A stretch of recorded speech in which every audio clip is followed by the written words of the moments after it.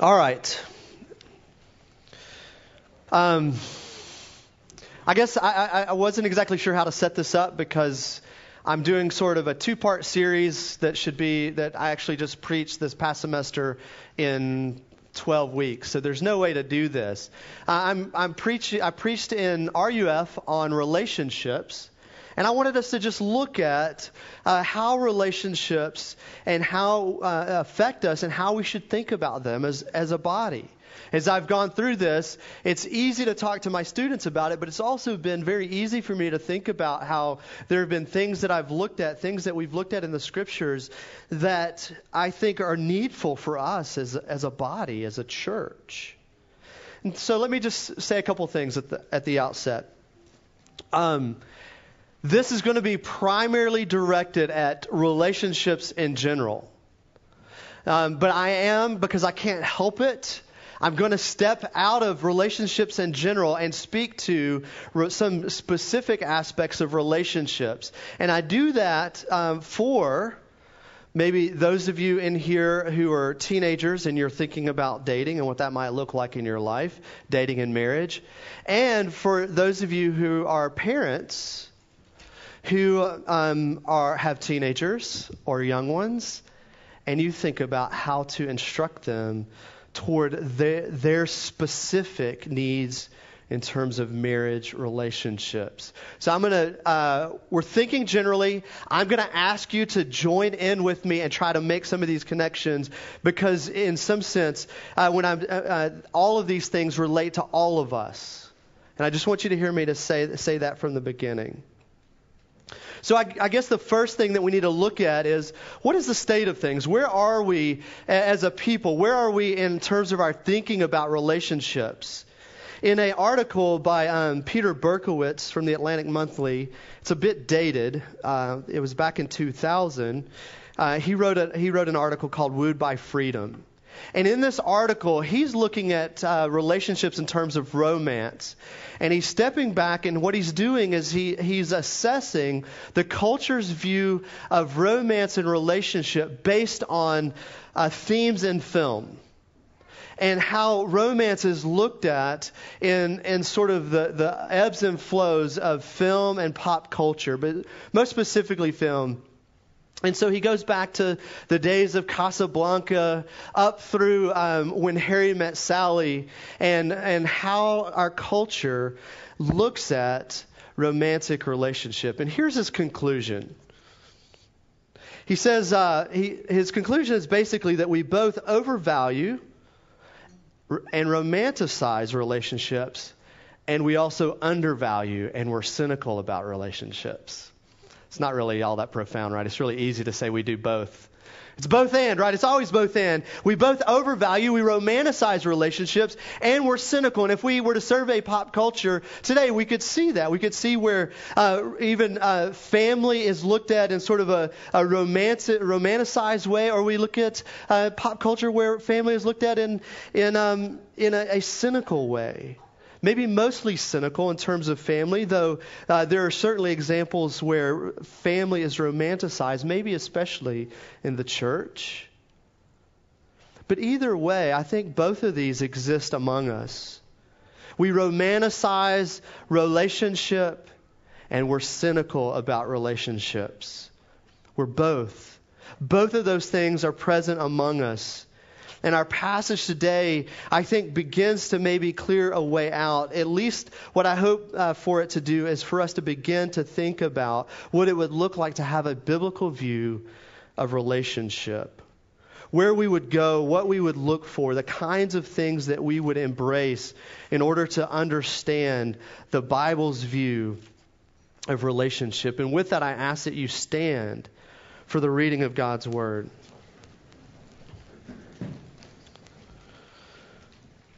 We're in Genesis chapter 1 and 2. Starting in verse 26 of chapter 1. Then God said, "Let us make man in our image, after our likeness, and let them have dominion over the fish of the sea, and over the birds of the heaven, and over the livestock, and over all the earth, and over every creeping thing that creeps on the earth." So God created man in his own image. In the image of God, he created him. Male and female, he created them.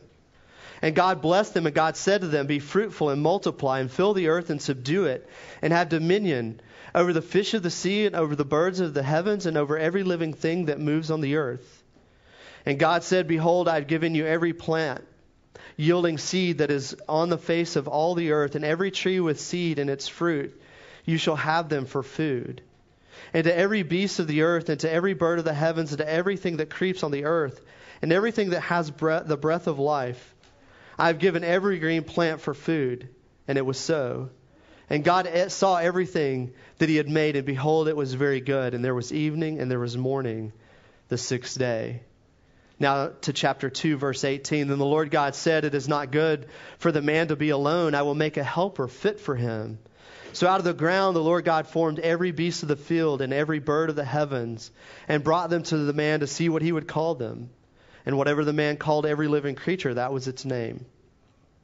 The man gave names to all the livestock, and to the birds of the heaven, and to every beast of the field.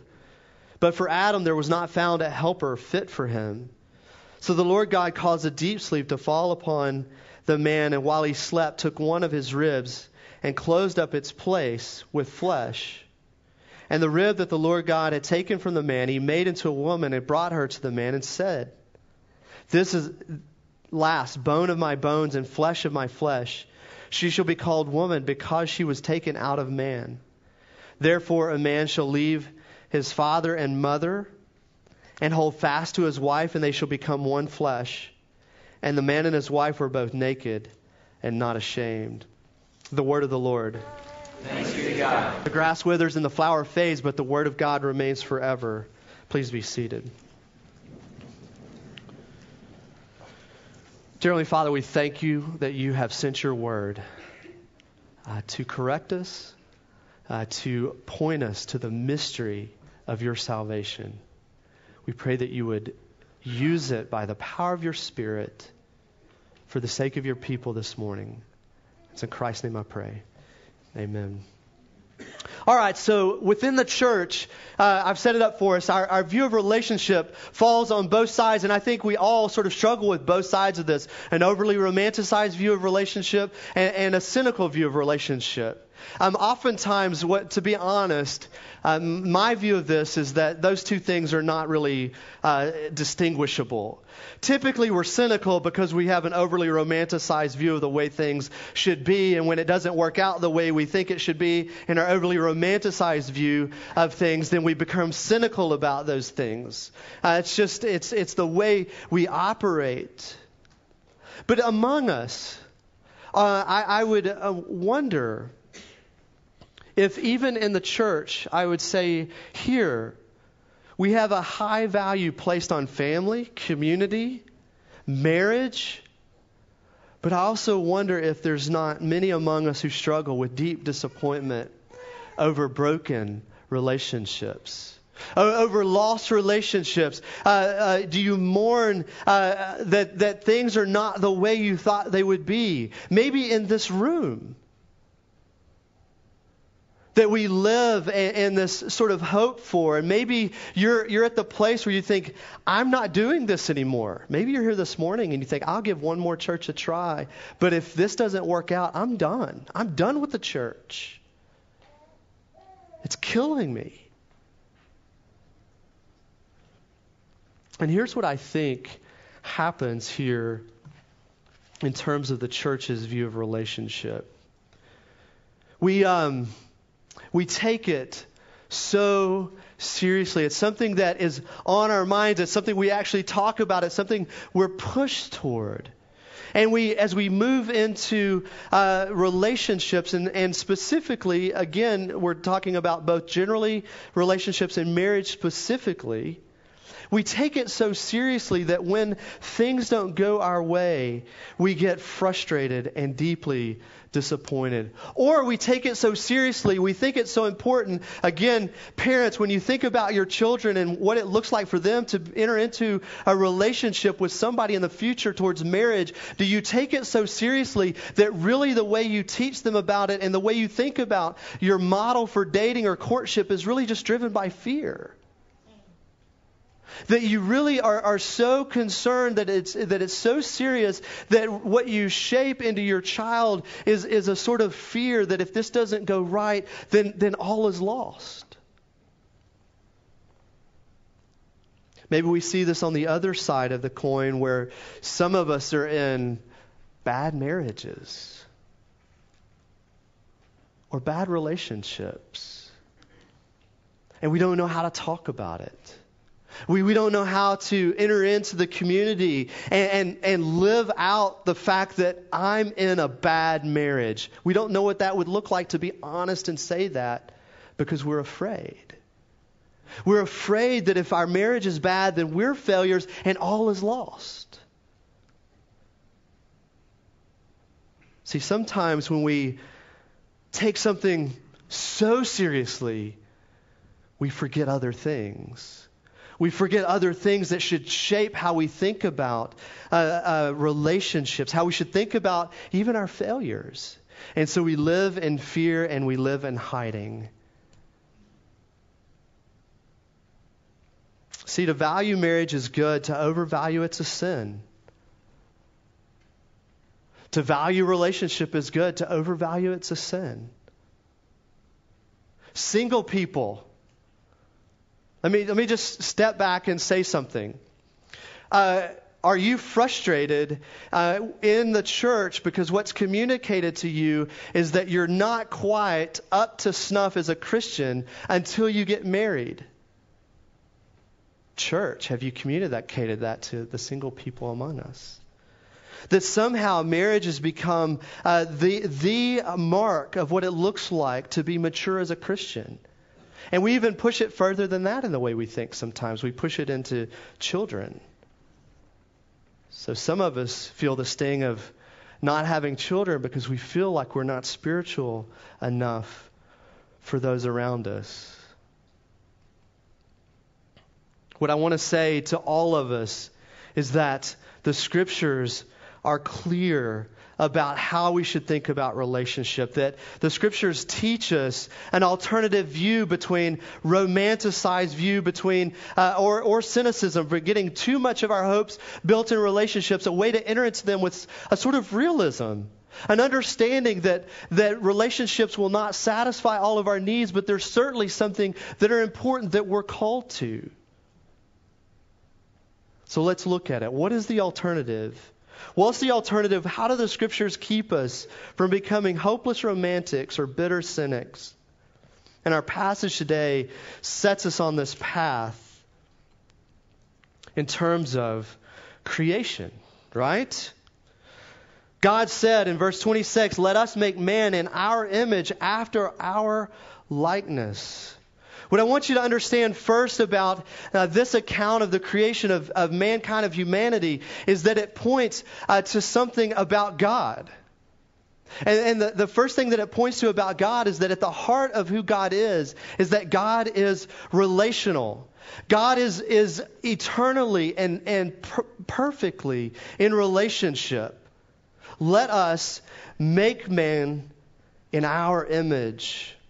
Now, there's a debate about that plural language. I get that. Among Bible scholars, there's questions about whether this is really a Trinitarian passage. If I'm hijacking this passage, some would say I'm hijacking it to see the relational God in that we, us language, the plural language there.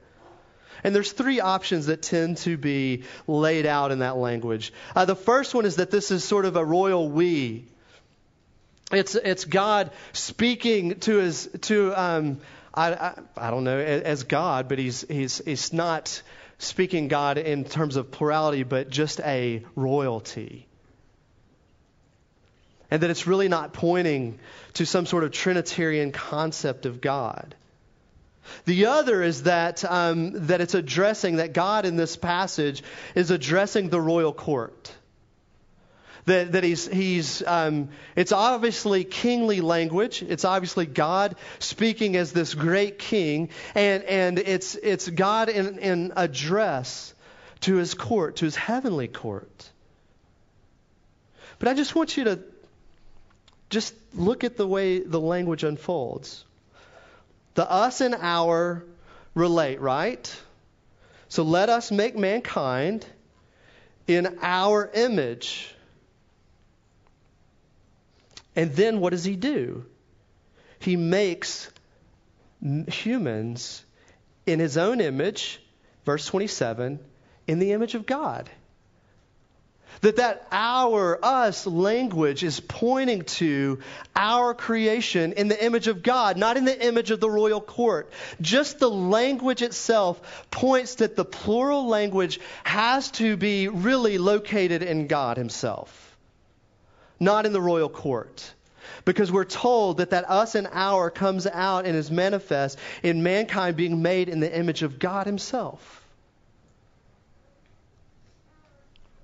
But beyond that, there's language that points us to the relational aspect of God and the relationship that image bearing is meant to reflect that relationship. The next thing that we just notice here is, if you're not familiar with this story, there's formulas by which God creates all the other things in creation, and it's an impersonal "let there be." But there's a change in the formula here. It's a very personal change when he says, let us. When he begins to speak in this very personal way, and he announces what he's about to do. And then the last thing we see is that there's a formula in the other days of creation that's changed in the relationship in this creation of humanity. After God creates the other things in the creation, it just gives the refrain, and it was so. But here, that refrain is left behind for this blessing. What one commentator calls a threefold blessing, this be fruitful. God blesses them and he tells them to be fruitful, and he calls the earth to give forth fruit, and he blesses it all. That being created in the image of God means first and foremost that you are created to be in relationship as God has always been in relationship. That God is a relational God, that He is a being that has always been in this kind of relationship that He has now made us in the image of. And John 17, if I've proved too much from Genesis, we'll just jump ahead a little bit, just briefly, and look at how Jesus conceives of God before creation. This is what He says as He's praying for His disciples. I do not ask for these only, but also those who will believe through their word, including the church today. This is verse 20. That they may all be one, just as you, Father, are in me and I in you. That they may also be in us, so that the world may believe that you sent us. That they may be one, even as we are one. Then he goes on to say, Father, I desire that they also whom you have given me may be with me where I am, to see my glory that you have given me. Because you loved me before the foundation of the world. O righteous Father, even though the world does not know you, I know you, and these know that you have sent me. I made known to them your name, and I will continue to make it known, that the love with which you have loved me may be in them, and I in them.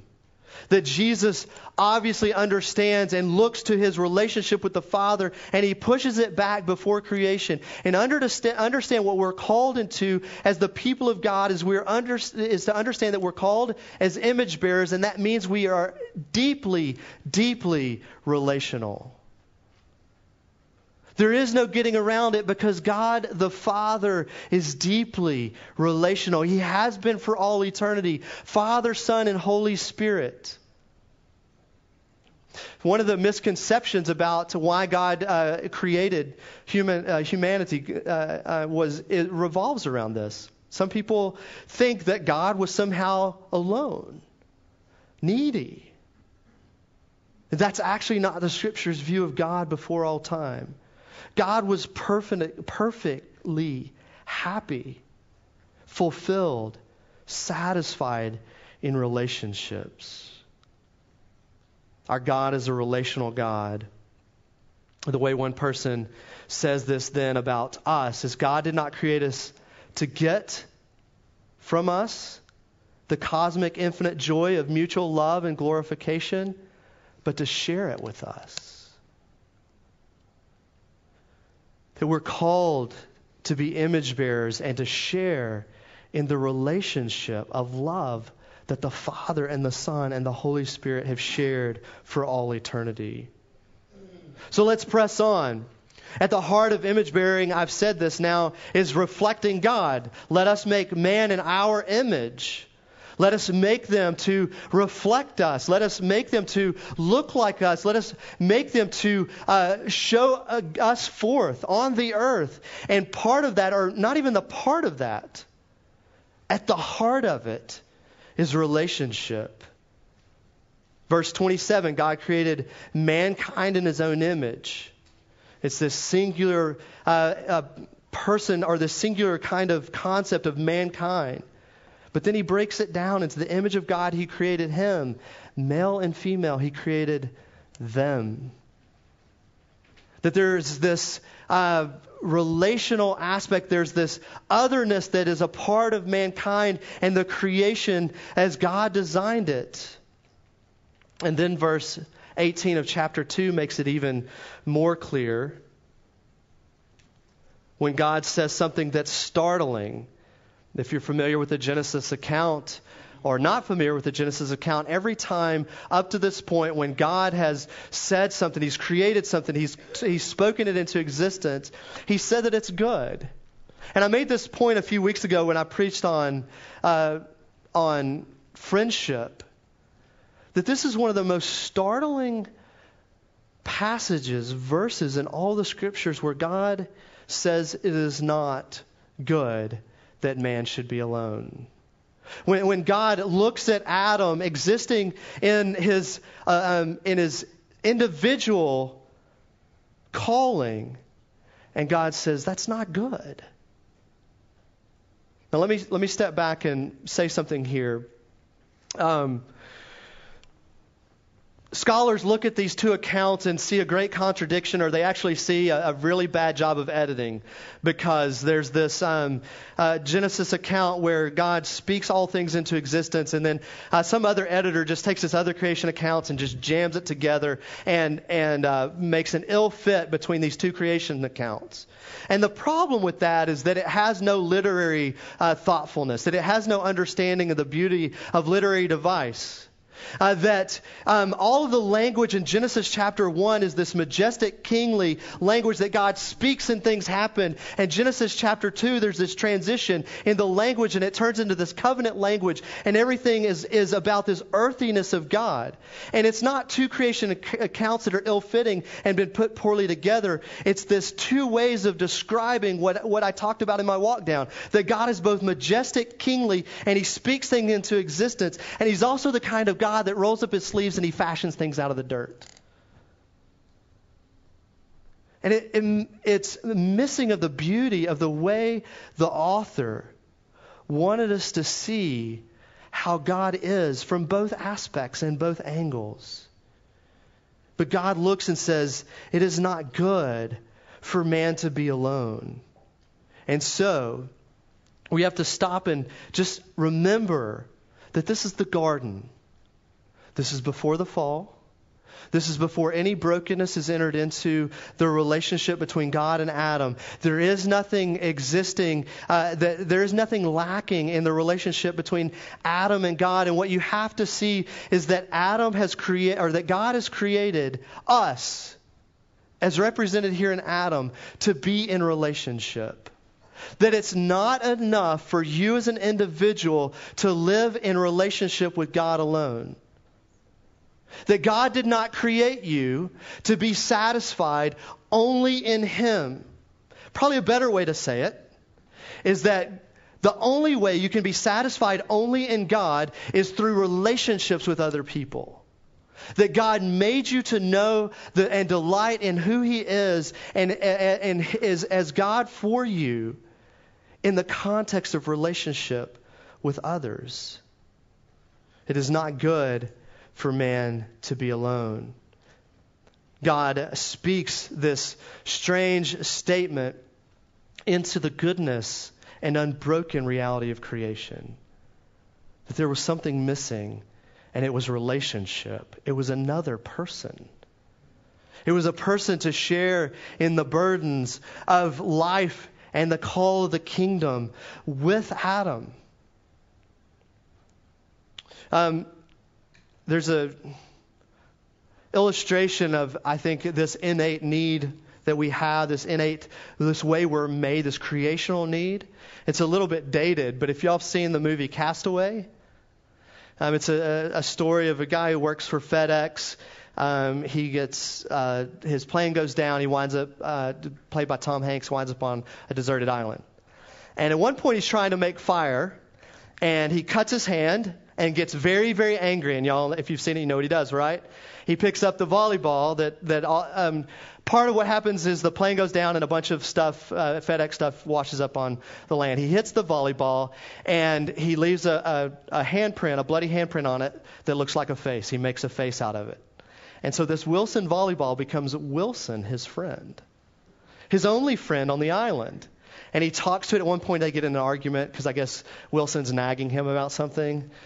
And it's this interesting thing where the movie picks up on the fact that no man can live on an island. No man can do that. And if that was where we were, even though some of us seek solitude, there is nothing healthy about that. And eventually we will find something to substitute because we were made for a relationship. And somewhere along in the movie, he makes a raft and Wilson floats away. And we all cry, right? Because Wilson's lost to sea. We can't believe Tom Hanks has let his friend float away. All right, if you want something maybe a little more scholarly,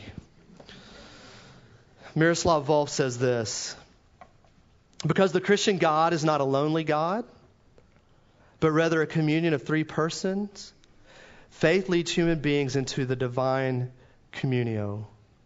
One cannot, however, have a self-enclosed communion with the triune God, a quote-unquote foursome, as it were. For the Christian God is not a private deity. Communion with this God is at once also communion with others who have entrusted themselves in faith to the same God. Hence, one and the same act of faith places a person into a new relationship both with God and with others who stand in communion with God. So you cannot have relationship with God without having relationships here this morning. Here in the church of Jesus Christ. Here in the visible expression of His people. This is what we mean when we talk about covenant, is that it binds us together in relationship. The next thing I want us to see about those relationships, first thing, is that God is eternally a relational God. Second thing is that we're made in His image, meaning we must be in relationships. Thirdly, is that these relationships were never intended to be an end in of themselves. And see, this is where I think, if I can step back to the way we talk about marriage in the church, is we make marriage the landing point. I can actually remember a conversation. I don't know how many years ago this would make it, but it was the last time Christmas fell on Sunday. And the conversation was essentially, I can't believe they're having church on Christmas. Don't they know Christmas is about family? This was Christians that we were talking among. And I don't mean to ridicule. I think that actually is probably a good indicator of how a lot of us think about family. That we set family, by the way, what this means about being joined to the people of God, and I could trace out the implications of this later on. I don't have time to do this. But part of what it means to be called in this community that the Scriptures teaches us is that your primary relationship is not God, family, country. It's actually God, the church of Jesus Christ, and then your family. That actually the primary relationship into which you are called is the relationship with God's people. This is what it means in some ways as children, and when it talks about later on in Genesis chapter 2, leaving and cleaving. Is that the more important thing is that what you are called into as in marriage in terms of the kingdom of God, not in terms of blood relatives. But even more personally is in terms of your calling in the kingdom of God, in terms of your family. Now, please hear me. You don't get to neglect your family and blame Jesus for it. Okay, that's not what I'm saying. Some people have done it. I know people who do that. That is not the point here. But the point here is that serving the kingdom and this people is what you're called to. The idea of rule in verse 28 of chapter 1 gets this idea that God blesses them after he creates them. And he says, be fruitful, multiply, fill the earth, subdue it, have dominion over the fish of the sea. That they're not created to be man and husband and wife or male and female existing in a relationship in and of itself. But that relationship was created and designed to have an end somewhere else. And that end somewhere else is always the kingdom of God. Always. We get this in chapter 2 where we're told that it's not good for Adam to be alone, so he needs a helper, suitable. Suitable for what? Suitable for his kingdom task. Suitable for what he's been called to. In the immediate context, it's just the naming of the animals. It's just exercising dominion. That word helper is not a word of employee or even co-worker. It's a word of companionship, of being called jointly into the mission of God. It's being called together, side by side, toward the same purpose and calling. By the way, one of the practical applications of this means husbands and wives are both fully, equally called to participate in the kingdom of God. That it's companionship. Men, your wives don't work for you. And we often look at relationships and marriage relationships as this sort of greater, lesser thing. But what God's saying here is that Adam cannot do his work, fulfill his calling without someone else. Without help, without a companion, without someone who is in it with him.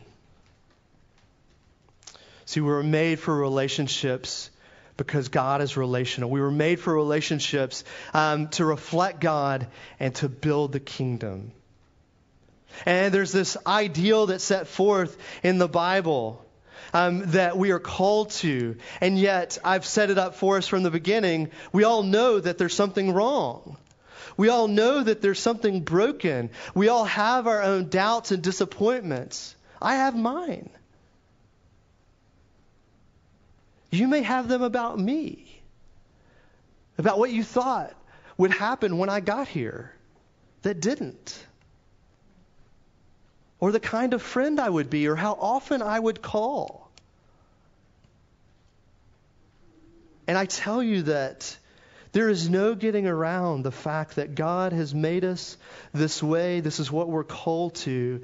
And there's something deeply broken about it. I don't have time to go through the passage, but Adam and Eve fall. This passage that ends with they were in Genesis chapter 2 that says they were naked and not ashamed. One commentator says that that's not just a setup for what happens in the fall of Adam and Eve, but a setup for the whole rest of the Bible. And so we have this broken relationship between husband and wife. And in Genesis chapter 4, we have broken relationship between brothers. And from there on out, we have broken relationships between from nations.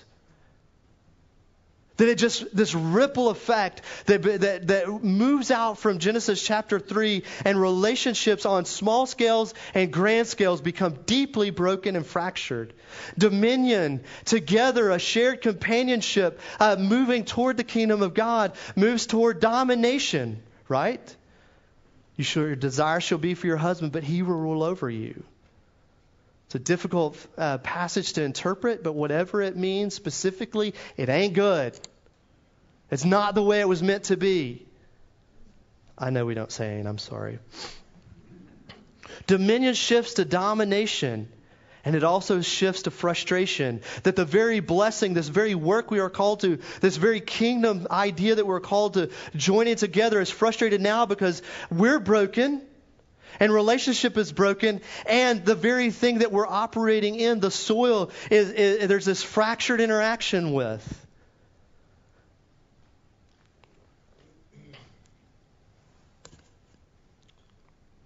And so we live either in cynicism or we fight for some romantic ideal that doesn't exist. Some of us are really afraid of the topic of relationship because of our relational history. Not only do we not like to look back and see the trail of broken relationships behind us, but we know that everybody else can. Some of us are afraid of it because of our present relational situation.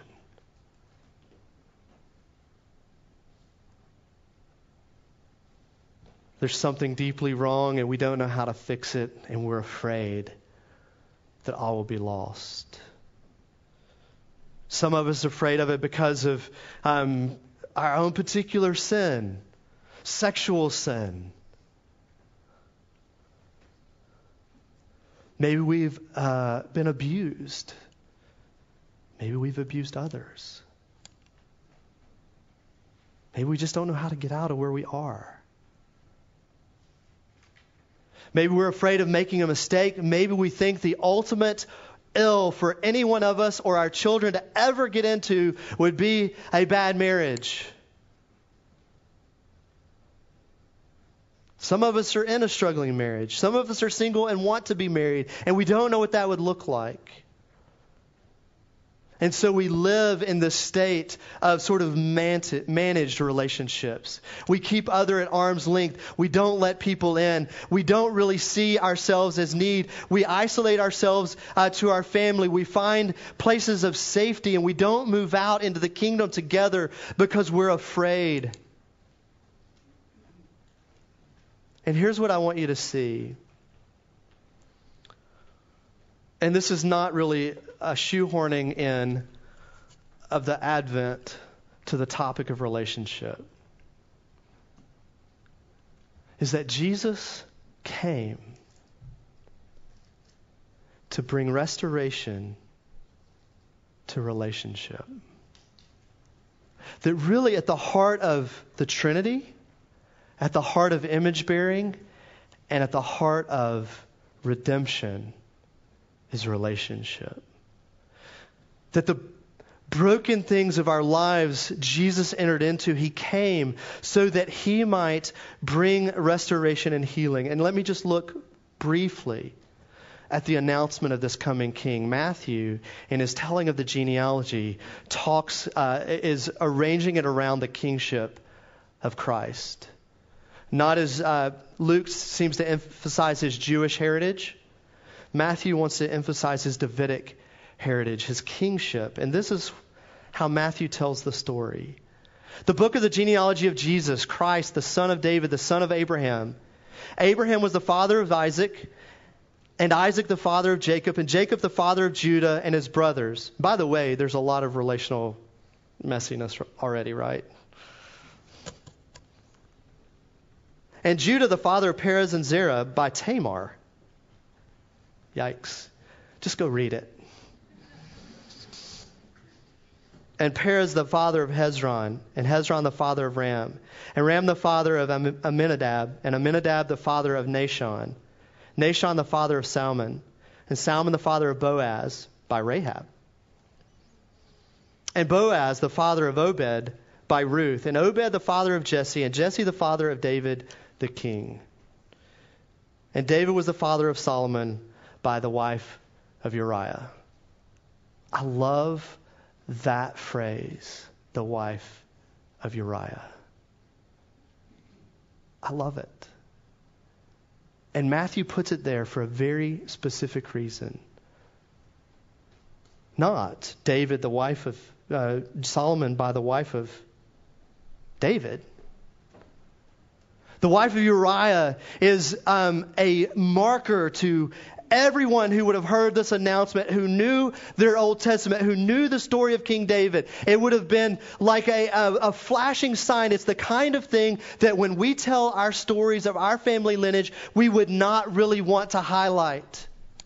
It's a way of marking out that Jesus has come as the king by the way of adultery, by the way of deeply, deeply broken relationship, by the way of murder and deceit and manipulation, by the way of the things that we are running from and deeply afraid of, by the things that we don't want our children to ever experience in their lives. And what we see is that Jesus is not afraid to identify with everything that's true about you and your brokenness. Every bit of who you are and what you wish you could hide, you wish no one would know, you wish wasn't in your past, Jesus shows that he is not afraid to identify with. That in his coming, he has come to be with people like you and like me. And until we understand that Jesus knows our relational brokenness and he enters into our relational brokenness and he bumps elbows and rubs shoulders with it, until we begin to see that, we will not know how to relate to others. We will not know how to relate to our spouses. We will not know how to date or court or whatever you call it.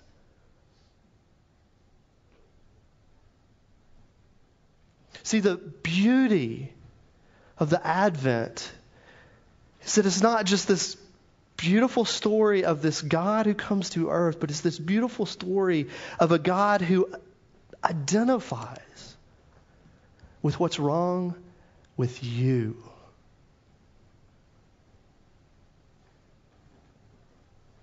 Down to the deepest broken part. And that it's also about a Savior who will take the story of Tamar and Rahab and Judah and Isaac and Bathsheba and David and weave it into a story of his kingdom. That your story, whatever it is the story around which God is telling the work of his kingdom now. And your calling is to share it with us. To be a companion alongside of us as we fulfill our calling together. Amen.